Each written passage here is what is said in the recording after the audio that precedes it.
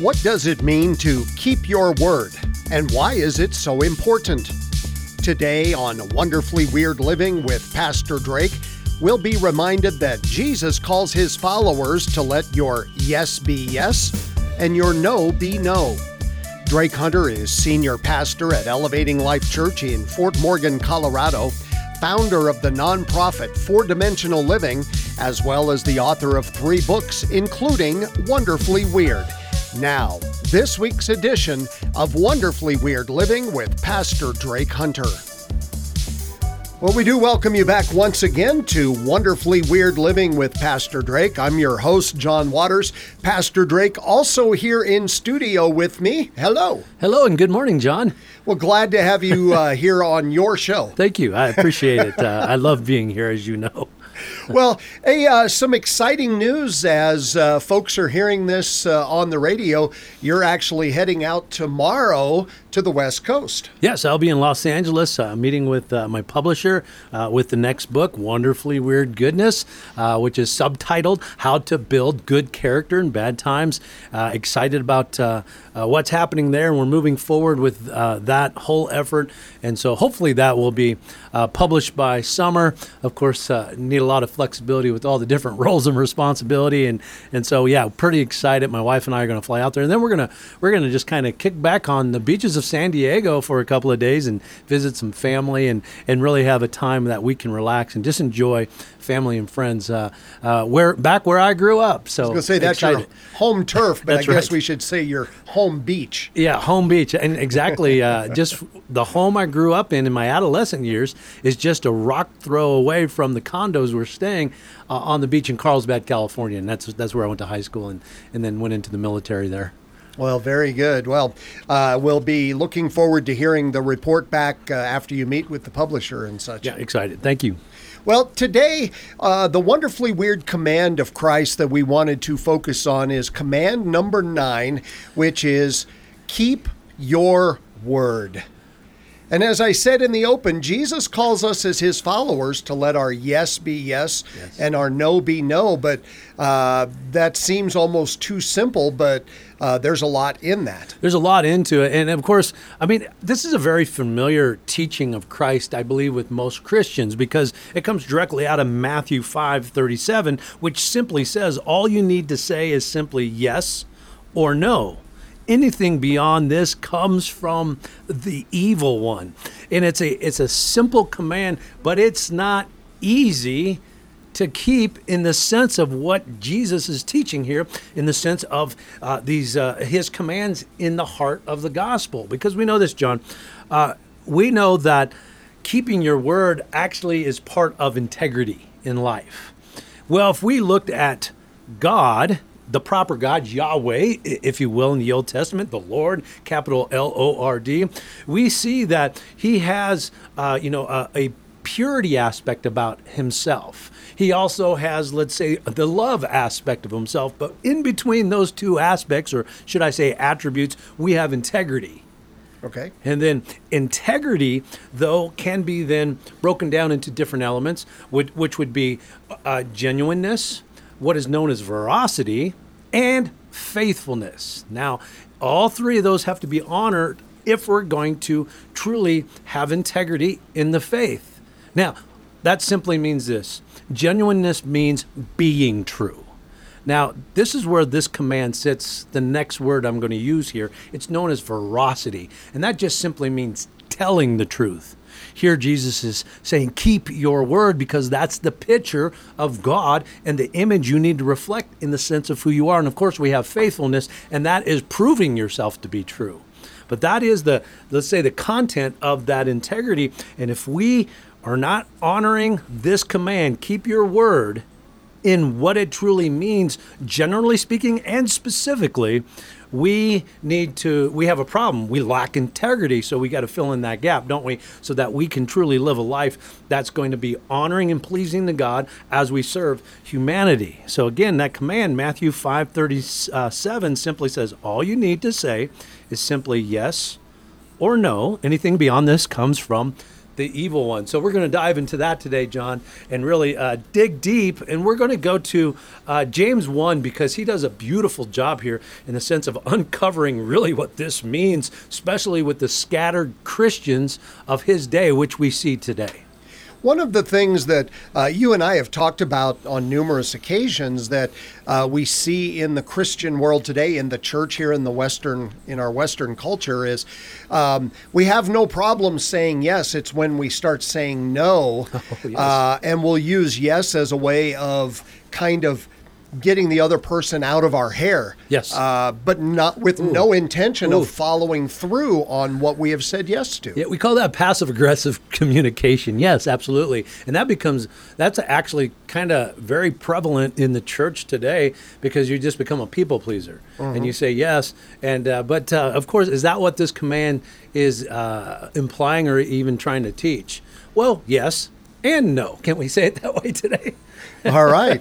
Well, let's go to the command then. Keep your word, yes. and kind of unpack that a little bit before we get to James 1. Yeah, I think the important word here in just those simple three words that give us a general idea of the command that sits in Matthew 5:37 is we got to understand the word keep. And keep simply means to guard something of value by keeping it before your eyes. Now, we can think of the mind's eye here. I think oftentimes we get too practical and we're trying to see things practically. But we can go back to Hebrews chapter 11 and say, well, is that really faith? No, Hebrews 11 says otherwise. So Jesus is saying we've got to keep the word of God, or should I say his perspective, Jesus' teachings and our performance or that activity that we have in our life before our eyes. We have to be intentional with that. Or if we're not keeping that, we're going to fall off and then we will become scattered in God the Father's direction and we'll miss the mark when it comes to functioning in the way of Christ. And then our actions will not be telling the truth in the sense of that veracity of, and not only in our word, but in what we do. And so we'll be missing the mark. So we have to understand that we have to simply keep guard, if you will, of what we've committed to. In the sense of that now being that child of God, we're born again, and we have to keep that before our eyes so that we can truly cast that picture of the image of who we say we are. So as Christians, we say with our words that God the Father's is the ultimate goodness. Are you keeping your word toward that goodness, towards that perspective, or towards that, can we say, worldview? That's the word I often use. But is that in your mind's eye, or do you have a different view, perspective? Perhaps you have a understanding of maybe your parents' worldview. Maybe it's your boss's worldview.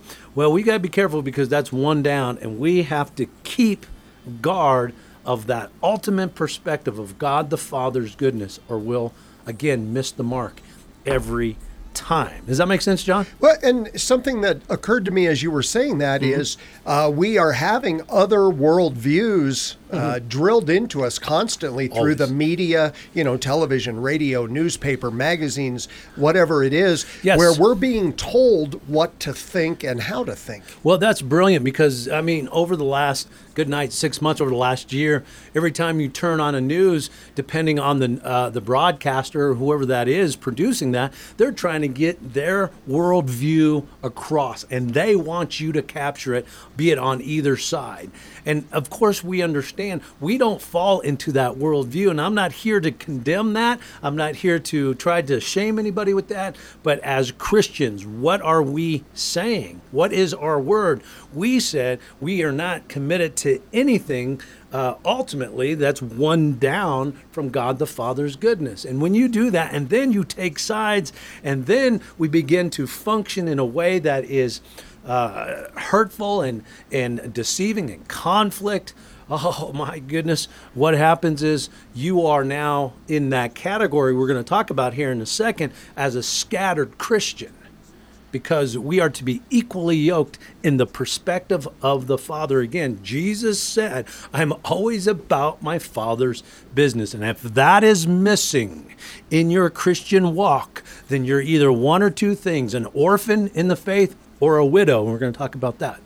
There's an old saying of don't just walk the walk, but talk the talk. Or in this case, don't just talk the talk, yes, but walk the walk, because what you do, the nonverbal aspect, yes, is so important. Well, and it's interesting because when we say word, when you read the word, keeping your word, that word, we can say it this way, is verbally, that's your tongue, and then also non-verbally, that's your action. And both of those together must come together and really express the image of God in the sense of who that is, and that's the wholeness of your word.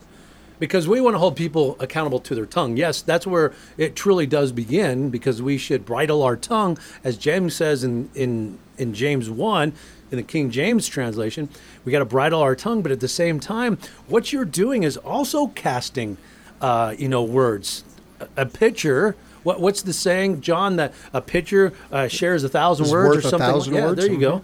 And we have to realize our role and our responsibility when we step into the Christian faith. We have to be responsible with that, be reconciled, as we talked about a few weeks ago, so that we can truly develop God's kingdom now and for all eternity. Well, you've mentioned James chapter 1 a few times, Drake, and I know that you wanted to spend some time there today, yes, to talk about this. So let's go ahead and go to James chapter 1, and I'm just going to kind of sit back, okay, and become a listener right now. This is going to be kind of an expository experience, and I'm just going to let James speak for himself. But now, before we do this, let's kind of look at the role of James in this letter that he's writing, because we know this. The Apostle Peter, his role and responsibility was to truly communicate to the universal church, the overall church, in the sense of that Christ movement that was happening in his day and age. And we can even say the universal church. Now, this is dangerous, but that's where the word Catholic came from, the universal church. And of course, we know Peter, in the pure sense, is the founder or the primary leader of that movement, and he was responsible to speak towards the universal church. Now, on the other side of that, we have the Apostle Paul, who is now responsible to speak to the local church. And we see 13 epistles, and of course, he's addressing churches in Philippi and in Corinth and in Rome. And he is now getting down to the nitty gritty. The nitty gritty. That's going to be the new term in my book, by the way. I'm going to use it now. In the sense of, let's get into the general church. Let's get to these local families, this local church, and help them resolve some of the challenges that they're going through, so that then we can become one, because there's a lot of Christians or churches that want to do it their way. I'll do what I want because I think I'm all that in a bag of Doritos with a Mountain Dew on the side. So Paul's responsibility, or that role and responsibility, is to truly help resolve that, have that, embrace those problems and have the spirit of resolve, so we can get back to the purpose of God. And so we have Peter on the one side, we have Paul, but then we have James. Now, James has a difficult job, because he speaks to the scattered church. Okay. And so rather than explaining that, so with that, let's think of that this letter now. The first chapter. We're not going to go through the whole letter or the whole writing. We're going to just look at James 1, but understand he's speaking to Christians now. We call them sideline Christians today, but they're scattered. And with that lens on, let's see what James has to say to the scattered church where they're not keeping their word anymore. So James 1, verse 1 reads this way: James, a servant of God and of the Lord Jesus Christ, to the 12 tribes now scattered among the nations, he says greetings. So we know his audience. And John, don't you think, this is our reality today, because we have a lot of Christians who want to claim God as their perspective, and they even want to claim Christ as their functionality. But when you see them, or when you hear them speak their words and live out their life, they're orphans in that. And so here we can relate, because yes, it was true in James's day, but it's as true today as it was then. And so we get to verse 2 here, and James is going to be talking about trials and temptation that this scattered church is now dealing with, and he's going to give the reason why. Now he says this, consider it pure joy, my brothers and sisters. So we know he's speaking to Christians, Right. not speaking to a lost world. Whenever you face trials, so now there's suffering of many kinds. Why? Because you know that the testing of your faith produces perseverance. Period there. Now we know this with Paul's teaching. Perseverance is one aspect of salvation. Paul said, work out your salvation. And we know there's different elements to salvation. There's justification, there is adoption, there's regeneration. Let's see if I can get through these. There is sanctification, glorification, and then we have perseverance, what James is talking about here. Because they've stepped out really of their salvation in the sense of not the justification aspect. Once saved, always saved. That's why James says, brothers and sisters, but you're not persevering and you're not helping the cause of Jesus. You're not learning how to get through these trials and sufferings. And so he goes on in verse 4 and says, let perseverance finish its work so that you may be mature and complete. There's a lack of integrity right there. Not lacking anything. If any of you lacks wisdom now, you should ask God, who gives generously to all without finding fault, and it will be given to you. Now, let me pause here. Most people cannot define wisdom. I need to go back. John, you're looking straight at me in my eyes. Let me give you the definition of wisdom so that we understand what it is, because there's a lot of misunderstandings or misinterpretation of wisdom. Wisdom is simply this. Wisdom is thinking and acting like Jesus, utilizing knowledge, experience, understanding, common sense, and insight. Okay. And so how important is that? We won't go in that direction, as you sense and can see. There's a whole message there. But notice the first word I said, utilizing knowledge. And that's where the objective word of God comes in the sense of his revelation that sits outside of your feelings and your intuition and all of that.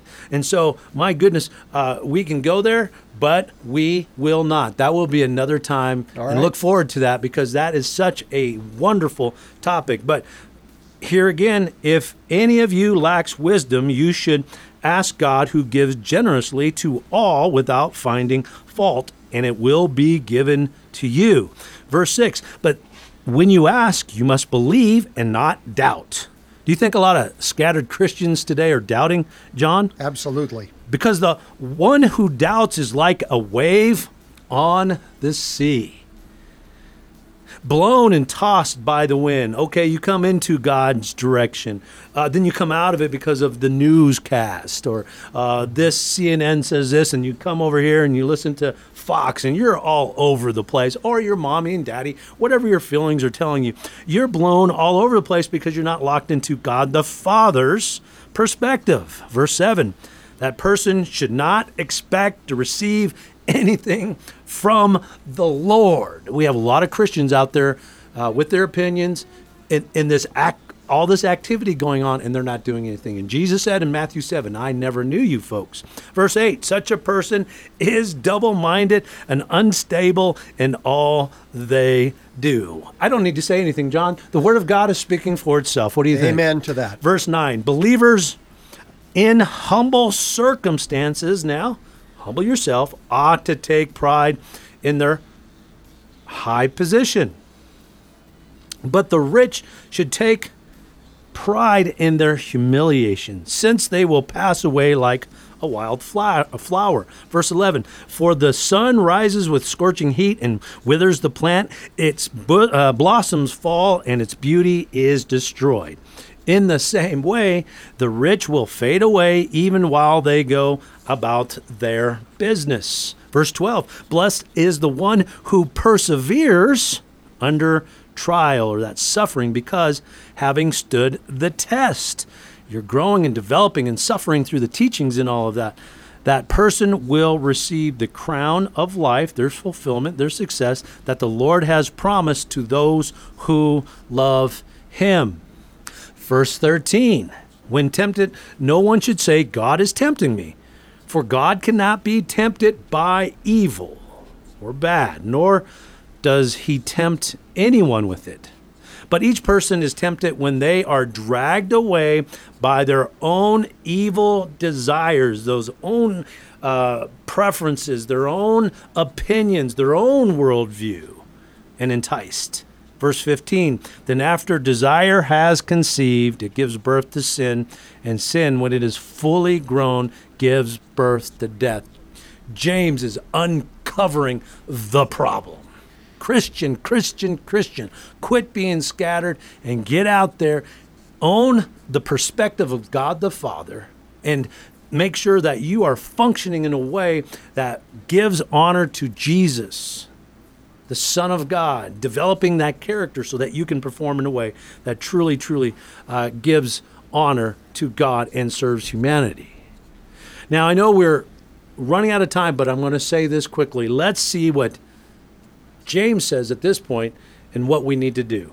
My dear brothers and sisters, now, take note of this. Everyone should be quick to listen. Christian, do you know how to listen? Right. Something to think about. Slow to speak. Do you have self-control? And slow to become angry.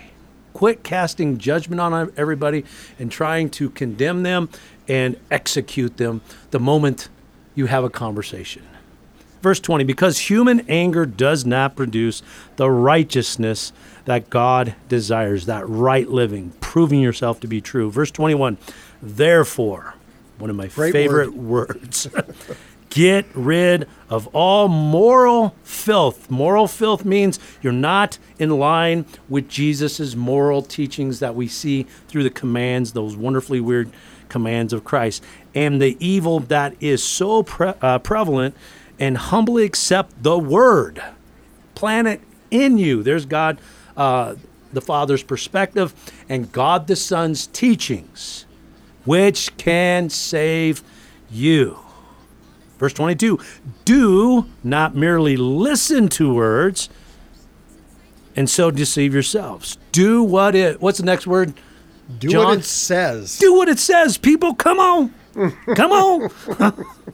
Anyone who listens to the word but does not do what it says is like someone who looks at his face in the mirror and after looking at himself goes away and immediately forgets what he looks like. That's called vain living, emptiness living, I'll do what I want living. Verse 25, but whoever looks intently into the perfect law, that's the word of God, of course, that gives freedom and continues in it, not forgetting what they have heard, but doing it, they will be blessed. That means happy as well in what they do. Are you happy? Are you blessed in what you do? Are you just in this continuing state of suffering and misery, death? Verse 26, and we're going to wrap it up here.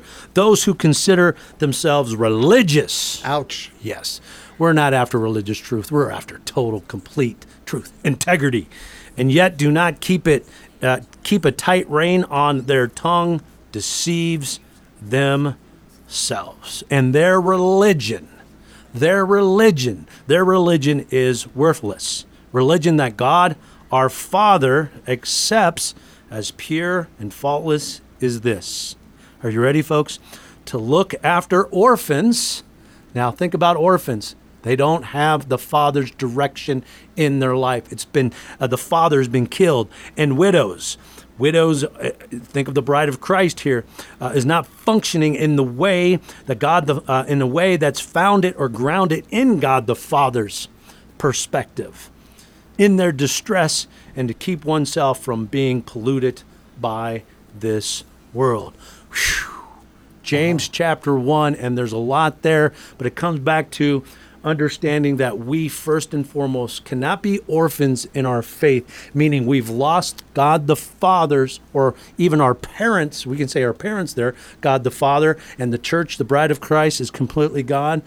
We cannot lose sight of that. We've got to keep our word, Christian. And remember, this is speaking to the Christian who is scattered now among the nations.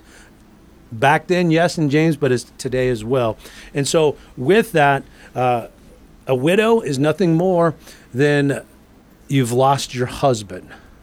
And now you're functioning in a way that is not in line with God the Father. You might claim to be a Christian church, but the direction of God's ultimate goodness is not there. And you have programs, you're doing everything you believe you need to do through the values of Christ, but you see life through the lenses of evil or badness or bad direction. You think this world is nothing more than a bunch of sinners, and we're just sitting here suffering in the sense of waiting for God the Father to come back, or God to come back so he can fix everything. No, no, no. We are to follow God the Father's direction with God the Son's functionality, which is the church, the bride of Christ, so that we can perform in a way that will always bring glory to God and serve humanity, so that then we can be a blessing and live out that ultimate goodness God expected us to live in the first place. Wow. You made it easy on me this week, Drake. Good. I just sat back and listened and taking notes and such. Well, hopefully this causes folks to really take a look at themselves and ask that question.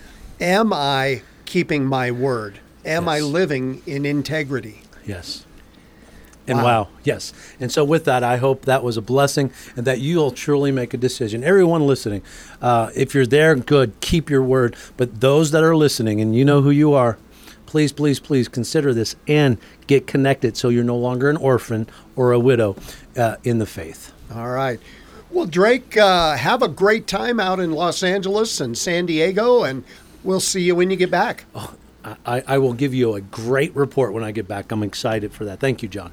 Very good. All right, that's it for this week. We'll join you again next week on Wonderfully Weird Living. Thank you for joining us once again this week. If you would like to learn more or have any questions or comments, please feel free to email Pastor Drake at wonderfullyweirdliving@gmail.com. To obtain your own copy of the book Wonderfully Weird, please log on to www.wonderfullyweirdliving.com and click on the button that says Buy the Book. Now, for Pastor Drake Hunter, I'm John Waters, wishing you a wonderfully weird week.